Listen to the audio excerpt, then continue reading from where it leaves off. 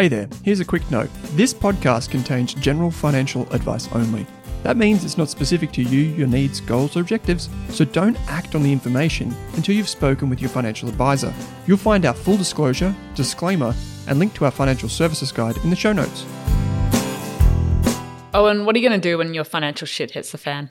Well, Kate, I'm prepared because I have an emergency fund, which is what this episode's all about. Yes. Making sure you have money put aside that when all of that shit stuff in your life starts to happen, maybe you run your car into the side of the road, you need to see a sick family member, you're sick yourself, you're having a divorce, whatever happens, you've got some money so you don't have to go into debt to deal with these financial curveballs, and you don't have to sell some of your investments, which we'll talk about later in this series. Yeah. So this is about not being fragile with your money.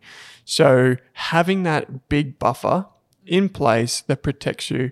And what it does, Kate, is it gives you peace of mind. Yes, it's that sleep at night factor, so you can live your life, you can make decisions, you can invest without having to worry about not having a bit of money put aside for when things go wrong. And in life, they inevitably do at some point.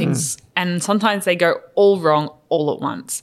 And so having that money put aside, we'll talk about how much you need in this episode, where to put it, how to save up for it, even what to call that bank account. Yeah, and how to actually use it and replenish it, because that emergency fund, it's just like that break glass in case of emergency. You have that money aside, and this is going to stand you in good stead your whole life. Like once you get used to this, you might change it. You might have more or less depending on what your life circumstances, like if you've got kids, it starts to change, but always having this buffer in case of emergency. And I think that if you get this foundation in place, then it makes everything else we talk about, buying a house, investing for the first time, changing careers, going overseas, it just makes everything so much easier. Absolutely. This episode, we're going to talk about what the emergency fund is, where to put it, what to spend it on, what not to spend it on, why it's so important, how we do it, so on and so forth. It's a bit of a quick, concise episode, but we don't let the duration of this episode trick you. This is perhaps the most important part of your budgeting and money strategy of all. So, Kate, first of all, what on earth is the emergency fund? So an emergency fund is that money you put aside in a separate savings account that hopefully isn't linked to your transaction account. You can't touch. I would suggest even labeling it emergency fund. And often it looks like 3 to 6 months of your basic living expenses. So it'd be like mortgage, rent, food, utilities, car. So if you need about $2,000 to live each month, you might have $6,000 in there, or you might have $12,000 in there. Yep. That sounds like a pretty big number. So I would even just start with, can I put $500 in there or $1,000 in there? Yep. And sometimes you might need to save for 1 to 2 years to get up to this emergency fund amount. You might want to take on some extra work to just get to that point where you've got that money put aside.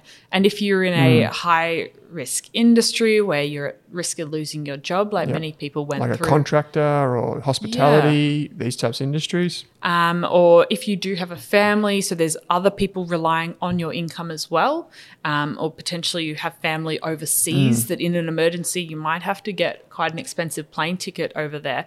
That would change the amount that you would need. So it's really just coming to terms of what would make you comfortable. What do you think it's hard to estimate what you might need in an emergency, but just thinking, if I couldn't work for 6 months, have I got enough to sort of sustain me for a while? We had some people write into us after we did this a few years ago, and they said, I did lose my job for 6 months and I used my emergency fund, and they weren't nearly as stressed as they otherwise would be. So this money is basically the cheapest form of insurance you'll ever get. Yeah, it's like self-insurance. Yeah, exactly. I think the Barefoot Investor called it Mojo because it gave you confidence to go out and do things. I call it a go bag, just like Jason Bourne, because I'm a fan of like spy movies where he goes away to a Swiss bank account and he's got his gun, his passport, and all of his money in there. And that's basically, if things go wrong, this is where you go. Yeah. And, in the movie, he couldn't even speak English properly, so he was speaking some German there. This whole thing is about making sure that you have a backup. Yes. And this, you said separate bank account, that's important. Why? Because if you want to keep this money just for emergencies, you should, like when you get fined, if you start using the fire extinguisher when there's not actually a fire or breaking that glass, you don't want to be able to touch this just for a new item. Like a TV. You're not using it to buy the latest Apple iPhone. Yep. Like needing a new phone, well, you can go on Gumtree. That is, I wouldn't say that's an emergency. But if it's a real emergency where you need to book a flight at the last minute, you need to leave a bad situation, that sort of is why you've got that money there. And it really gives you that peace of mind you need. And I mean, the alternative, if you don't have this emergency fund, and I've seen this in my family, I'm sure you have, Owen, and our listeners have seen this, you end up going into tens of thousands of dollars of credit card debt. Yep. You end up taking a personal loan from some dodgy person on the internet. You have to take out a massive car loan. You have to borrow money from friends and family. And none of these things are good situations. These take you back financially. And I mean, in the series, like we've got an episode coming out on debt. Like if you are in these situations, how to get out of it. But we want to make sure you're prepared as much as possible to not get into these situations in the first place. Yep. So this is the reason why we say this is so important is not just for that. It's also when you don't need the emergency fund, right? It's for times when you're investing your money and you're in, say you have $1,000 and you're, I'm going to invest in this thing for the next 5 years. It gives you the confidence to do that. So the reason why we say 3 or 6 months of living expenses, by the way, which is an interesting figure for a lot of people, they're like, why do 3-6 months? Now, ideally it's 6 months, or longer if you have children, if you're in one of these high risk industries, as Kate said. But the reason why we say this, right, is imagine you injure yourself. Now at work, you would be covered by work cover. If you injured yourself playing sports on the weekend, you won't have that cover typically. You will have to rely on your income protection. Don't worry, we'll explain what that means in another episode. But typically, those things take time to start hitting your bank account. So let's say you injure yourself while you're playing netball on the weekend and you don't have an income for 3 months. Your income protection won't kick in typically for at least 3 months, sometimes longer. And so you need to get you between injury and that time at a time when your medical expenses are probably going up. So this is that kind of cushion that gets you there. And another thing is job loss. What we find is that people do tend to take at least 6 weeks to find a new job after job loss. So again, this is a safety net to get you there. So that's basically where we find this emergency fund comes in. I personally, Kate, have never had to use my emergency fund. Touch wood. I'm guessing that I will need to use it sometime in my life, but I haven't had to use it yet. But I feel better knowing that it's there. Yeah, absolutely. And that's the thing. If you have to feel comfortable to use it if you do need to in an emergency. Yep. And also, you can replenish it. So if you do have a situation, you need to use a couple of $1,000s to get that flight or leave a job or get you through, use that money and then think, okay, now I'm back into a stable position. I can start saving up to replenish that emergency fund. So it's not something that once it's gone forever. You can start building it back up again. We've got actually an interesting community case study here from our Rask Education site. And I might just read this out. It's from Emma, who says, I was very grateful for my emergency fund when I was out of work for 10 months. I lived in the UK at the time, and my mum and dad died about 9 months earlier. And I struggled every day going to a job I hated during that time, and in the end decided to quit without having a new job lined up, as I wanted to go home for a couple of months and spend some time with my family, which is totally fair. I didn't think I would be out of work for so long, but it was 2010, and London was still struggling with the fallout of the GFC, so it took a long time for me to find my next job. Luckily, I didn't need to move back to Australia, as I wasn't quite ready to leave the UK yet, and my emergency fund kept me going during that period. So this is someone that's even overseas on holiday and they needed their emergency fund. You know, this is a person that, by the sounds of it, didn't need emergency fund to cover their mortgage or maybe it was their rent in this case. But you can see here, this is a really visceral example of why the emergency fund matters. And I mean, of course, she's also in Europe, which is where Jason Bourne was when he went to Switzerland. So we can forget about that. But okay. But it does. It gives you that sense of control over your finances. And even on the ladder to like feeling financially comfortable with yourself and where your finances are heading, having this emergency fund is really that first step also sort of on that level of getting out of debt, because it just gives you so much more comfort in doing everything else and making every other financial decision from a position of strength, where you actually know you've got that money put aside. You could save that much money, and if anything goes wrong, it's there to help you. Yep. I just want to, before I throw it over to you to tell us how to save up an emergency fund, I want to give a special shout out to people that are in debt. So if you have credit card loans, or if you have an Afterpay or a buy now, pay later loan outstanding, what I want to say to you is you may not be able to save cash for your emergency fund straight away, but it's still important that you have one. So what I mean by that is, when you set up your emergency fund, you typically put it in a savings account, which pays, let's be honest, bugger all interest. What you can do as an alternative is keep the credit card that offers the lowest interest rate and the lowest fees while you continue to pay down the balances. And so that credit card can be your emergency fund. We don't like it. We want to be honest about that. We do not like this, but it is your best option if you have multiple credit cards. Keep paying those down and those personal loans and all that before you get rid of that one credit card, which you know is the lowest cost, the lowest fee. You can use that as your emergency fund. But if you only have one credit card, that's not an excuse to keep holding on to it for the rewards points. We want you to get rid of that credit card ASAP. So once you save your money in cash, get rid of all those loans, get rid of them, and say goodbye to them. Cut them up, send us a photo, be proud of it. So that's that. Kate, now you've got your money. Let's imagine, fast forward a few months or a few years, depending on your situation. I've got my money, I've got my 5, 10, 20 grand, whatever it is that I've saved up for my emergency fund. Is this just like hallelujah? Can I just go away and take a trip to Europe? No. So this is the money you're only going to be using in the emergency. Damn. So if you want to take a trip to Europe, you're also going to have to save up for that separately. Unfortunately, I don't think you should be spending your emergency fund or using your credit card for a trip to Europe. Bugger. Okay, yes. So there goes that idea. Yes, but it's definitely a first step before investing. We really recommend building that emergency fund first, because you don't want to be forced to sell your investments at a time you don't want to. And we'll definitely be talking about that. And I just think having an emergency fund is so important. It's helped so many of our listeners in the past. And I just think it's a really important concept to talk about early on in this series, because it just gives you so much more control and freedom and choice over everything you do, and it will get you out of many, many sticky situations to come over the rest of your life. Yeah. So, Kate, how do you use an emergency fund, you personally? Well, fortunately as well, I haven't had to use it, because when I was made redundant, I did have my travel fund saved up. So I did have some cash aside, because like many people, I never got to Europe during 2020. So for me, it's just put aside. It gives me a lot of peace of mind when I'm investing, because I'm investing for a very long time. And just having that money in a separate account, I know it's there. I don't have to touch it.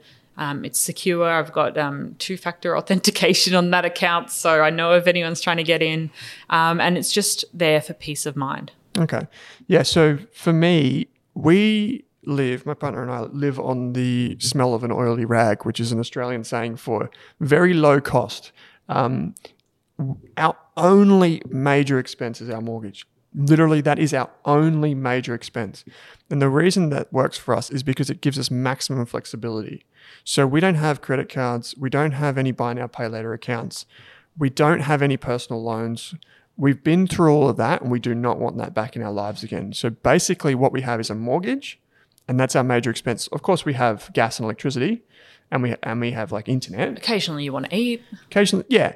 And, you budget for that accordingly. But in terms of the big rocks on the cost side of our personal balance sheet, those are the things that are on there. So what we can do is, we know that our mortgage, I think, from the top of my head, is about $2,700, right? We can effectively say, if we have, say, $10,000, that's 4 months of mortgage. That's a pretty good buffer. We'd like more than that, but we just have those very basic rules of thumb. And we know that even if something was to go wrong today, we've still got 3, 6 months, whatever it is in there at the moment, of that core spending put aside. And that means that then if we get paid this month, I can feel comfortable investing $1,000 of that money because I know that the mortgage, there's money, there's like a float there already taking care of that. So that's how we use an emergency fund. I've never had to use it, touch wood. But if my family members, I've got family members all over Victoria and indeed Australia, if something was to go wrong, I could instantly get on the flight, not even bat an eyelid that we're spending that money. So, Kate, in terms of takeaways, we've got 3 takeaways for people here. What are they? Yeah. So the first one is just keeping in mind that having an emergency fund is really important. We're not just saying that. Talk to friends and family who have been through different situations and say, did you have any savings in place when this situation happened, and see what they did. Maybe they did have an emergency fund, maybe they didn't, and ask to hear about their experiences, because you really might need it one day, and you might be very thankful you spent 12 months saving that $5,000 and putting it aside for the future. And then once it's there, it's there. You don't have to keep ticking off that financial goal. It's unless you need to use it and you need to fill it up again, it's there for life. Yep. Then keeping it separate from the rest of your money is really important. I would highly recommend not keeping it linked to your everyday transaction account. Keep it in a separate bank account that makes it a little bit harder to access, so you can't instantly transfer money from it. And the final thing is actually using it in an emergency. Sometimes you've got that money put aside, you've looked at it for so long, and it becomes really sort of sometimes emotional, because you save so hard for this emergency fund. I could be investing this money, or I could be doing whatever. And then when something actually goes wrong, it feels almost like cruel to take money from that emergency fund. But I think you need to just remind yourself. That's why I find labeling that account really helpful. Emergency fund, go bag, FOF fund, whatever you want. Just so you know you can actually use it in that situation. And if you do have to use it, once you're on stable footing again, get to work refilling it again. Yeah. So, and by the way, we didn't mention why it's called the FOF fund, why some people call it that. And that's because if you are in a situation in your life where you hate your job, you hate whatever it is that you're doing, the situation you're in, you can literally say F off. Yeah. Because you've got the money to walk away and to find a better situation for yourself. So that's what this is all about. And if you do use it, as Kate said, just remember that if you do use, say, $1,000 of your emergency fund, the first priority is not investing. It's not, increasing your wants and needs. It's actually refilling that. So refilling the tank with some gas and putting the emergency fund back on the right footing. So, Kate, 2 action points here. The first one for new investors and for people that are new to the podcast and then haven't got an emergency fund, what are they got to do? Yeah. So after listening to today's podcast, I think it's really important if you just take 5-10 minutes writing down some sort of plan of how much you might want on your emergency fund, how much you currently have, how much you need to save to get to that point, and creating a savings plan that works with your budget, as we mentioned in the prior episode, to get there. And then just creating a separate savings account and labeling it emergency fund or go bag or whatever cool term you want to call it. Yep. Great. And if you've been with us for a while and you do have some money put aside, what I would urge you to do is to run through a few scenarios and ask yourself, do I have enough put aside for X, Y, and Z? Do I have enough for, a loss of job, for an injury, for illness, for a family member going down, for a car breaking down? Do I actually have enough? Take stock of that right now. Also review your insurances, which we'll get to in a upcoming starter pack episode, because you may find that over the last few years you have become closer to retirement, your expenses have increased because of kids, whatever the situation, you might have a bigger mortgage. Just do that review, check in on it, and that's your action point for today. So, Kate, some wonderful resources to accompany this episode. People, you can all go straight into the show notes and you'll find the resources that we've put together for you there, including some case studies which are really valuable, like the one that I read out. So, Kate, as always, it's always fun to talk emergency funds. Yeah, I think it's such an important topic, and I will talk about this forever because there's always someone else that needs to hear this and put one into place or even share this message with their friends and family. Yep, indeed there is. So thank you for being with me for this episode, and thank you, listeners and viewers, for taking part in this episode on emergency funds. Thanks for tuning in to this episode of the Australian Finance Podcast, where our mission is to improve the financial futures of all Australians. If you'd like to learn more, create a free account at rask.com.au/account to download free episode workbooks, bonus resources, and take our amazing free personal finance courses. You can also join our online community by following the link in the description. If you enjoyed the show, what we'd love is for you to leave us a snappy review on iTunes. And you can follow us on Twitter and Instagram at Rask Australia. Kate and I are also on both of those channels. Finally, if you have any feedback, suggestions for episodes or guests to come on the show, or you just have a question for us, shoot us an email at podcast@rask.com.au.